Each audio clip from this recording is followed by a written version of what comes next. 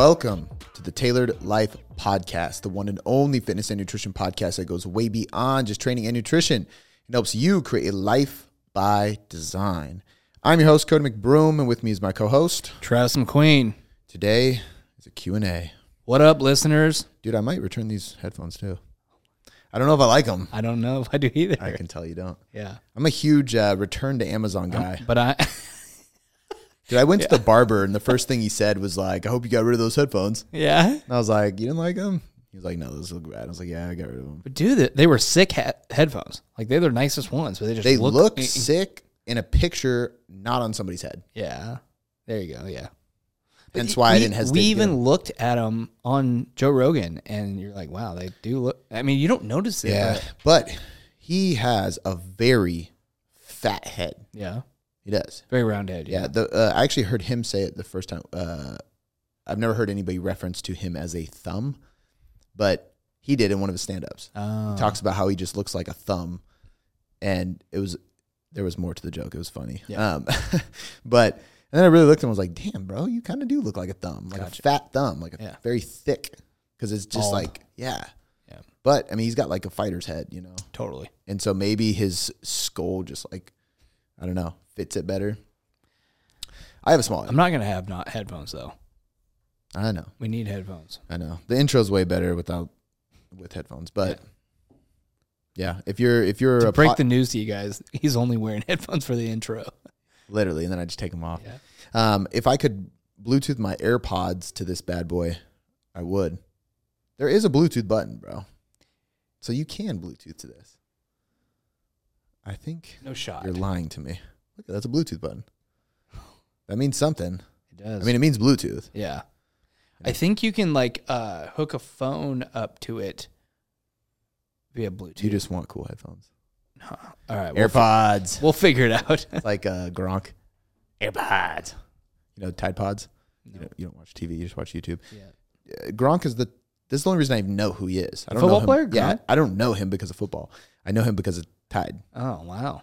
Tide washer soap. Nice. He goes, Tide Pods, and he drops the Tide Pod. It's like when they first invented the pods for the washer. Don't. Yeah, I saw him in Vegas Not too one familiar. time. I was with Luca and Hugh and stuff, and he was like, he came running into this like club area. It was more of like a loungy club area, shirtless, just going up to tables. Yeah. And people were freaking out, and he was just taking their shots, and they were like, yeah. And I was just like, who's this guy just taking people's alcohol? It's and they massive love human. it. He's big. Huge. And then they were like, that's Gronk. I was like, who's that? And they were like, Patriots player. Yeah. It's like, oh, Yeah.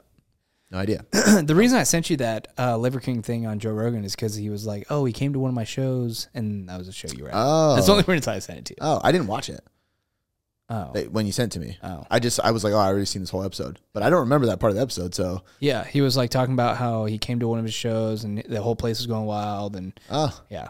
He was just like, what the fuck are you doing here, dude? Yeah. that was me. Yeah. I was there. I wasn't the person screaming. I was just the person shaking my head. Yeah. Saying, what the fuck are you doing here, dude? Yeah. Liver King's joke.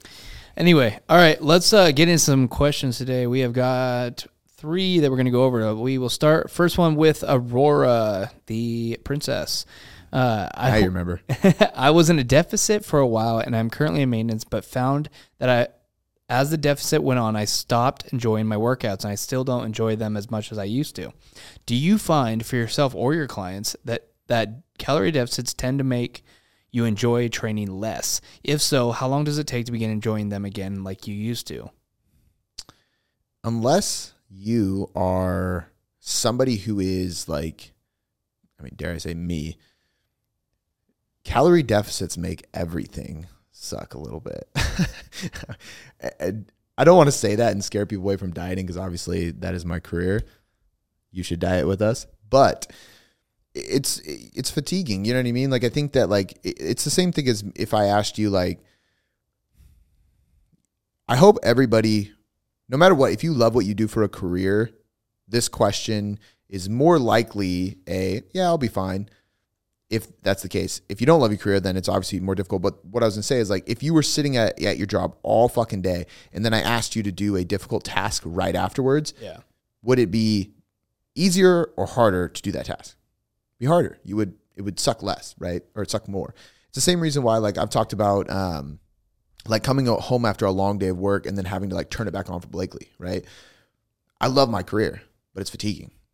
And I can't be fatigued when I go to be a dad. I have to do something to kind of like reset, which is actually why I kind of like training before I go home too, because it kind of like gives me some energy for a little bit, kind of amps me up, and then I go right home. Unless I'm dieting, then I'm really fatigued. But it's the same thing. Like dieting is a fatiguing stressor. It's a positive stressor because much like my career, it's giving me things that I love and enjoy and like, and it's giving me passion and so on and so forth. But it is fatiguing nonetheless. So if you were in a diet, almost everything you do might require more willpower and discipline at a certain point. And I say at a certain point because if somebody listening to this is 200 pounds and they should be 150 pounds, let's just say. Obviously, this is all relative to their height. But let's say somebody has 50 pounds to lose. The first 20 to 30 pounds, everything you do in life will get better as you lose weight and you're in a diet. Because even though you're in a diet and that is a stressor, you're also 50 pounds overweight, which is a bigger stressor. Yeah. So you lose 10 pounds, you're less stressed. 20 pounds, you're less stressed. 30 pounds, you're less stressed. Your body is getting healthier and healthier and healthier. But after a while, the diet fatigue accumulates greater than that stress is greater and overpowering than the stress of the weight you have to lose, essentially, the extra weight you're carrying on your body as body fat. So because of that, I would say that, for some people, when you first start dieting, it's not an issue at all, but almost everybody at some point is you're going to get hit with diet fatigue. And this is why we periodize plans. Whether you have 100 or 80 or 60 or 40 or 20 or 10 or 5 pounds to lose, you need to periodize it properly so that you can minimize diet fatigue and or stress accumulated from the diet and do it in a way that allows you to try to harness your recovery as optimally as possible. This might mean diet breaks. It might mean going slow and steady. It might mean having flexible weekends, like whatever we can do. It also might mean improving sleep. It might mean actually taking other things off of your plate, because this season of your life is about losing body fat, getting healthy, getting in shape, and transforming your physique. Whereas some seasons it might be, I'm going to maintain my physique because I got to work hard on my hustle at work. I got to work hard on my relationship or whatever. Maybe you're traveling a ton for something. Well, that's going to be the stress on your body, because even though traveling might be fun, it is definitely a stress on your body if you do it.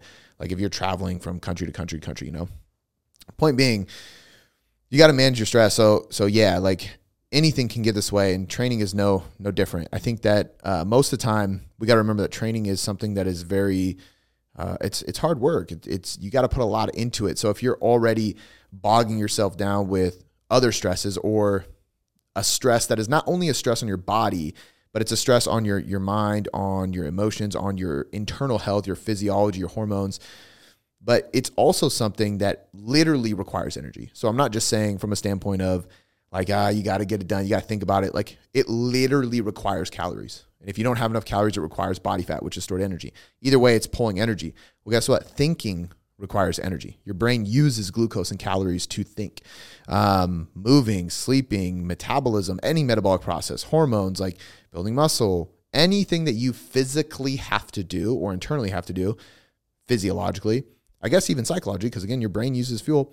It all requires fuel and energy. So if you are draining your energy from training and from being in a deficit because you're trying to lose weight, which means you have less energy to actually give these tasks, yeah, it's going to be difficult. And I think at a certain point, it becomes less enjoyable because you just don't got much juice left in the lemon to squeeze. Yeah. And that's where I think at a certain point, getting to your end result, if you have a really big weight loss goal, there's going to be periods of times, whether it's sporadic throughout the whole journey or it's just at the tail end of the journey when you're almost to your final goal, you're going to have to lean way more so on willpower and discipline than you are going to have to lean on motivation.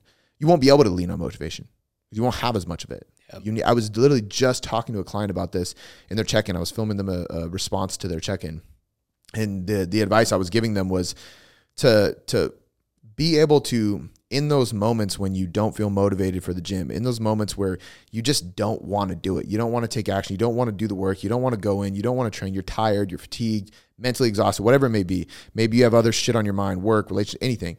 You're not in the game when it comes to training. In that moment, you need to remind yourself that this is the moment that I need self-discipline and willpower to push through. And when you push through, you will get more from that training session because you relied on willpower and discipline and you didn't have the motivation than you would a training session that you were super motivated to get it done. Like when I go to the gym and I'm super excited about it, I'm super motivated, I'll have a good session. Don't get me wrong. And I think it's great to be constantly motivated. But the mental reward and the applicable trait for future success that I get out of a training session, which I'm already excited and motivated about, there's not going to be much of that from it. I'm not going to get a lot of it from that. But the training session that I know I need to do, the training session that I don't want to do, and the training session that I have to sit there and pull out this grit, this willpower, this discipline to just move through it and actually get the shit done, that is the one I'm going to leave with some lifelong lessons from. I'm going to leave a better person and a more successful person because I have that feeling of reward. But the problem is that it's very hard to do that. Yeah. It's very hard to go in there and go, I do not feel like doing this, but I know on the other side of this, I'm going to feel really good. Like it's going to pay off. It's going to be valuable. It takes a lot of discipline. Yeah. It does. So my advice to her, my advice to this person here is to remind yourself of that in that very moment. In that moment where you're telling yourself, I don't want to do this shit. That's where you have to you can pull out like a motivation card, call it, or a discipline card, pull it out of your pocket and read it and say, I know you don't want to do this, but you have to do it. And when you get done with it, you're going to thank yourself for doing it. Pull out the discipline, pull out the grit, pull out the willpower, and just get the shit done. Remind yourself of that and do it. And I think you'll be way better off long-term. Amen. And the other thing I would add is if you're consistently feeling this, consider a diet break, consider a deload, consider that you're training too much. If you're dieting and you're trying to lose fat, you also should have the primary goal with your training to actually maintain muscle, unless you're brand new in the gym. And if that's the case, you don't need to train a ton. So if you're training 6-7 days a week or you're just training balls to the wall all the time, you might just need to cool it a little bit because you're not in a place to be able to recover from that much training or that intensive training. Or if you're following a really boring fucking program and you've been doing it for weeks and weeks and weeks and weeks on end, start a new program that you're excited about. So a little bit of a rant on that question, but I definitely think there's a point where if you can sit there and go, I don't have diet fatigue, I'm not in a deficit, I'm not overworked, I'm not tired, and you still feel that way about a program, you're just following a bad program. You're just following a program, either A, it's a shitty program, or it's just a program you're not having fun with. And that's fine too. There's really good science-based programs that don't get you excited. If that's the case, swap it for a new one. But if you know you like the program on paper and all those things are happening and it's because of diet fatigue, training intensity being too high, anything like that, that's where you need to take a step back. You have to have some kind of spark. You got to have some 100%. kind of interest. Yeah. And I think that's where it's easy for people to distinguish where they're at in this, because if you have that, you wake up and you're excited to diet, you're excited about the plan on paper and everything, but by the time you get there, you're like, fuck, I don't feel like doing this. Yeah. That's where you go, okay, let's look at your recovery, maybe take a diet break, let's look at some things, because you don't have the juice to squeeze. But that's assuming you are excited on paper. You just can't do the work when it comes to time to do it. Totally. So dope. All right, we will move on to the next question. It comes from Becca Beckerfit. It says, what do you do to spice things up when a client is getting bored at being at maintenance? Focus on everything that is non-body composition or scale related. So there's a few things I would say here. Number one, there's a lot more that you're going to get out of training and nutrition than just weight loss, right? So if you're at maintenance, the first thing is just pick other things to find wins for.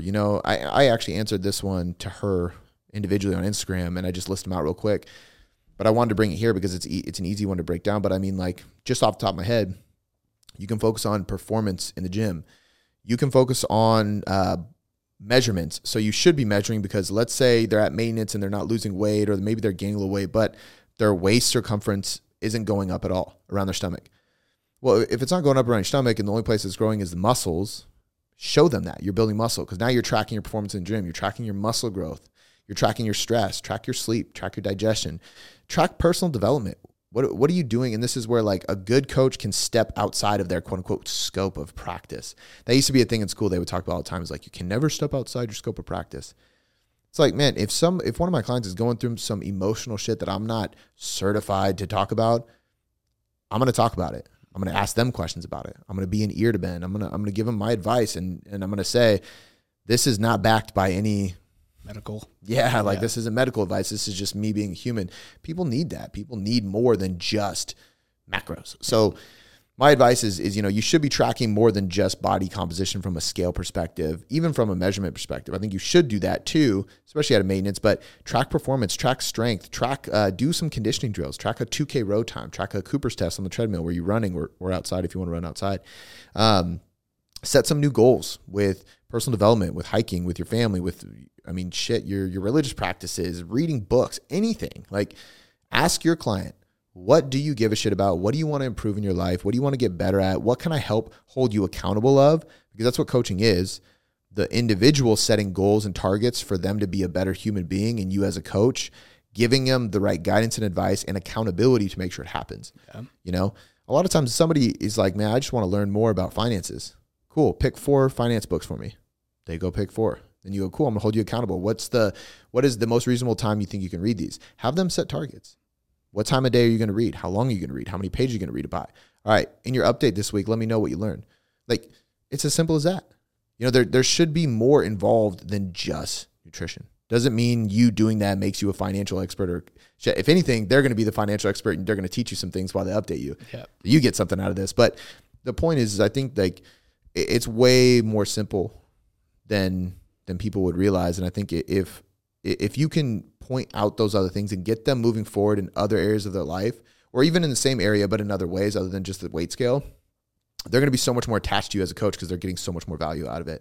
And then the other thing is that, like, reiterate and explain and educate them on why they're at maintenance over and over and over again, because maintenance is a standstill. Now, if you're focusing on all these other things I talked about, they might feel pretty good because to an extent they're feeling like, okay, maybe the scale's not changing, but I am still moving forward with this personal development aspect, this performance, whatever it may be, right? Like all these different things that we're having them focus on and I'm keeping them accountable of.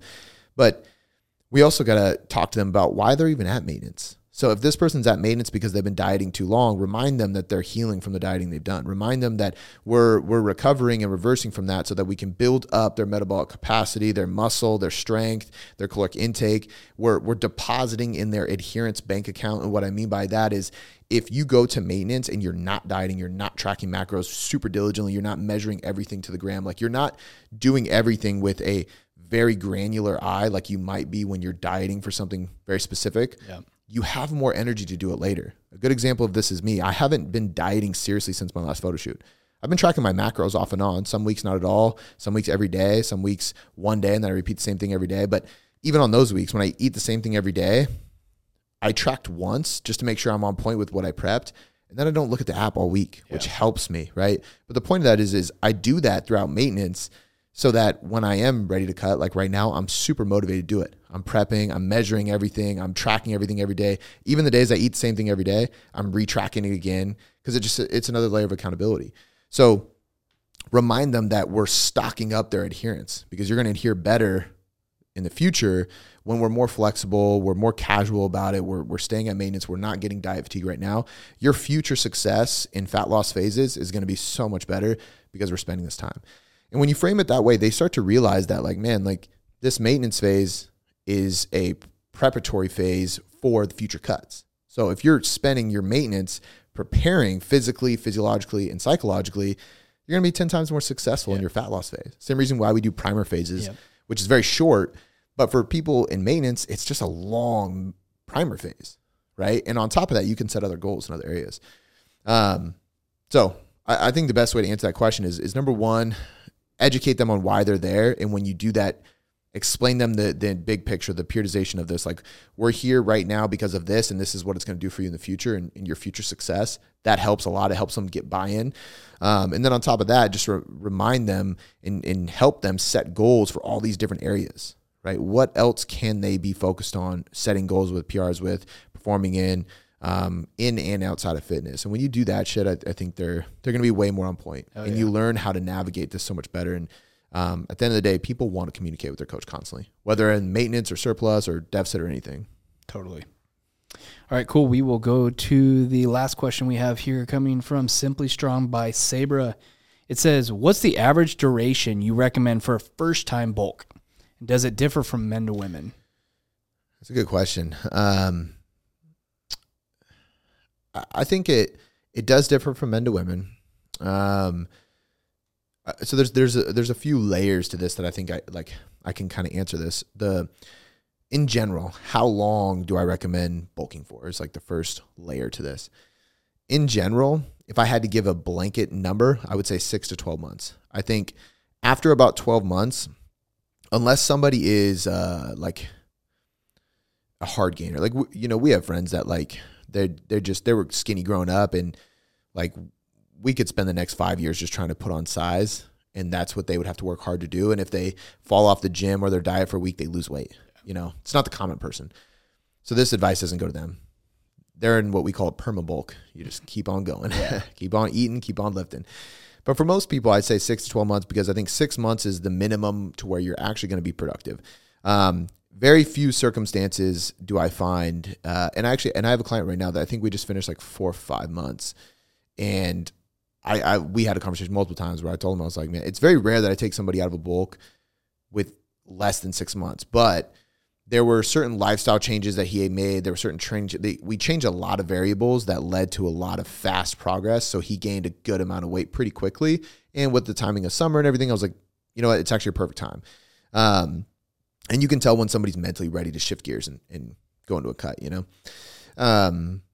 But usually, I don't think anybody's going to build a good amount of muscle unless they're spending a solid 6 months. Now, that doesn't mean you can't build muscle unless, because there's times where somebody will go through a 3-month gaining phase, and maybe it was partially more of like, you need to build some muscle, but you really just need to be out of a diet for a while. We're going to stay out of a deficit for 3 months to kind of more of like what I was just talking about in the last question, more of like a long-term primer phase or maintenance phase. But we're going to set some goals with building muscle, because you want that too. And it's a good way for us to like utilize this period of time not dieting. So we're going to go into a slight surplus and try to push for 3 months. You'll build some muscle, but like a noticeable difference. Even for myself, the last time I went into like a legit bulk, it was like 11 or 12 months. And that was the first time that I had one specific period of time where people really noticed. Like people were like, holy shit, dude, you put on some size. Every other time it was like probably took so long for me to gain size that people didn't notice, because saw me plenty of times in between. You know what I mean? Like you would see a picture of me 3-4 years and go, oh shit, yeah, you have put on size. But it wasn't like you saw me again after months and you're like, oh damn, you put on size. Yeah. It's just Cody. But like that time it was like, damn, I like legit, and I gained 16 fucking pounds. Like at least saw a few, 3 to 5 at least were fat, obviously. Yeah. But nonetheless, that was way over 6 months. I think 6 months is like the really like the sweet spot. I say 12 because usually people get bored after 12 months. 12 months is a long time. It's a very productive time. So if somebody's like really serious, or like they have physique goals of like competitive nature, or even for myself, that was like my last hurrah. I was like, this is the last time I'm going to do like a serious fucking bulk for an extended period of time, make the most out of it. 12 months is solid, but by the time 12 months hits, you are ready to get out of that deficit or that surplus. You're like, I'm done. I'm bored. I'm getting a little hefty. I'm ready to cut. So 6 to 12 months is kind of the average thing. Now, do men and women differ? Yes and no. No, from a standpoint of, I still think 6 months is the minimum, and I still think 12 months is usually the tap out point where people get fatigued. But men are going to build muscle quicker than women, but they're also going to be able to build more total muscle. So it's kind of like the male is going to build more muscle in 6 months or 12 months than the female will. They're also going to build muscle quicker in most cases, but it doesn't really change the timeline. It just changes the capacity of what can be built, So the timeline really doesn't change. It's just how you go about it differs. And I would say it's easier on average. It's easier to talk a guy into bulking for 6, 12 months than a female, because most women don't want to quote unquote bulk. You usually have to use different words. We're in a lean gaining phase, maybe lean bulk, but usually like lean gaining, or we're trying to build lean muscle. And some of this is semantic. Some of it's kind of like trickery with words, but ultimately it's communicating and coaching effectively to make sure the person's moving in the direction that they actually want. Because how they explain it to me is, from a science perspective, if I were to define the way a guy, like here's his goal, here's her goal, scientifically speaking, I look at both of them like, you both just want to build muscle. Yeah. You're just wording it differently, so I'm going to word it differently. And because of that too, like if I could have my way, I might lean closer to the 12 months with some females, only because they're usually more cautious about gaining weight, and therefore we have to take a slower approach. Yep. Whereas guys, usually they're like, some guys I'm like, you shouldn't be gaining that much weight. Like you're gaining too fast, But that was more so back in the day. I feel like it's more commonly known and like admitted that guys can be insecure about their weight or like just want to be lean. They don't care about getting bigger or like the scale's not as important. But in general, 6 to 12 months, men and women, how we go about it differs. The rate of progress differs, but the total timeline does not really differ. The main thing that determines how, like what differs is the experience level of the individual.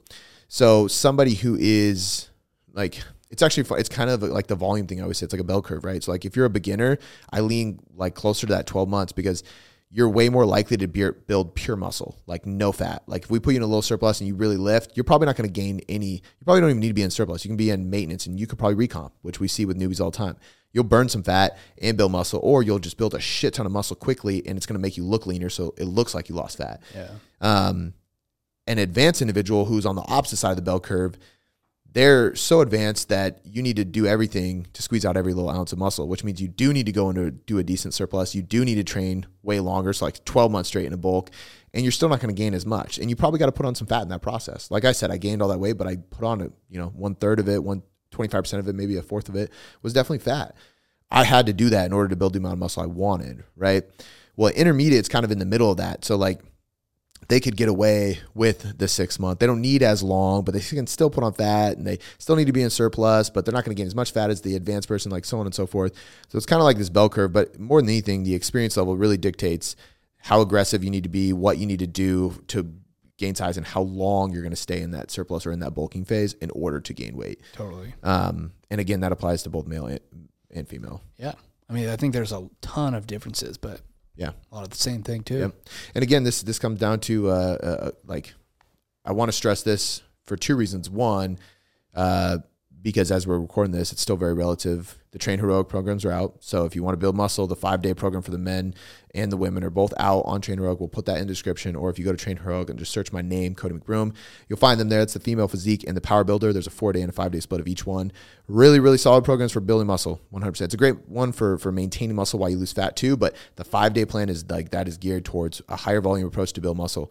But the reason I also wanted to bring that up is that the training stimulus is just as important. So a lot of people go, all right, I'm going to go into a bulk, and they go into a surplus because they're trying to gain size, but they don't change their training. So if you're training on a 3-day full body plan and you're losing fat and you're like, okay, I'm going to shift gears, I'm going to bulk, and you increase your calories, but you don't do anything to your training, you're not going to be very successful. You're just going to gain fat and you're going to be confused as to why it didn't work. But if you don't increase the stress and the stimulus of training and the load that you're working with, simultaneously, as you increase those extra calories you're bringing into your diet aren't really serving you to build muscle. They're just putting on fat because you're not doing anything extra to utilize those calories for anything, right? You're not like, there has to be an equation here, right? So if I increase calories, I have to also increase volume. Definitely. Unless I'm already doing too much volume. If you're doing too much volume, or let's say you're training 6 days a week on a push-pull leg split and you're in a deficit, maybe you're keeping like 4 in the tank. You're going lighter. You're doing like 3 sets instead of 4 sets. In that case, you're not going to train more days per week. But when you go into surplus, you got to bump up the sets per exercise per day. So your total sets per week goes up, and or the total tonnage because you're lifting heavier now that you're increasing your calories, which is probably going to happen no matter what. But you got to make sure you're increasing volume as you increase calories. Again, volume isn't something we want to infinitely increase, but if you're eating a bunch of more food, but you're not doing anything with your training to increase that, then you're not going to put on a bunch of muscle. Yeah, you got to, it's some kind of balance in one way, shape, or form. 100%. Yeah. You get a bigger engine, you better I guess that it wouldn't make sense. But were you going to say get better tires? No, I was going to say you better, it's true. Like you're going to burn more calories, fuel. So I was going to say you better fill up more gas. Yeah. But a lot of times you get a bigger engine, the gas tank doesn't change. You just burn through it quicker. Yeah. You know what I mean? But that's what it is. Right? If your engine gets bigger, which are your muscles, then your gas is going to burn out quicker. But it would make more sense if I said the more gas you fill up, the bigger your engine gets. But your engine doesn't grow based on your gas tank. So I tried. I don't know anything about cars. That's awesome. Let's be honest. Cool. All right. Well, that was the last question for today. Want to shout out the sponsors? Yeah, real quick shout outs to firstform.com/tailored coaching method. Literally any supplement you could possibly need for your fitness, nutrition, or health goals. That's why I love First Forms, because they literally have everything covered, which makes it 10 times easier to recommend supplements to my clients, because any issue they're going through, any additional thing, because again, it's a supplement, it's not the diet, but anything we need to supplement the diet with or add into the diet, they got you covered. So again, firstform.com/Taylor Coaching Method.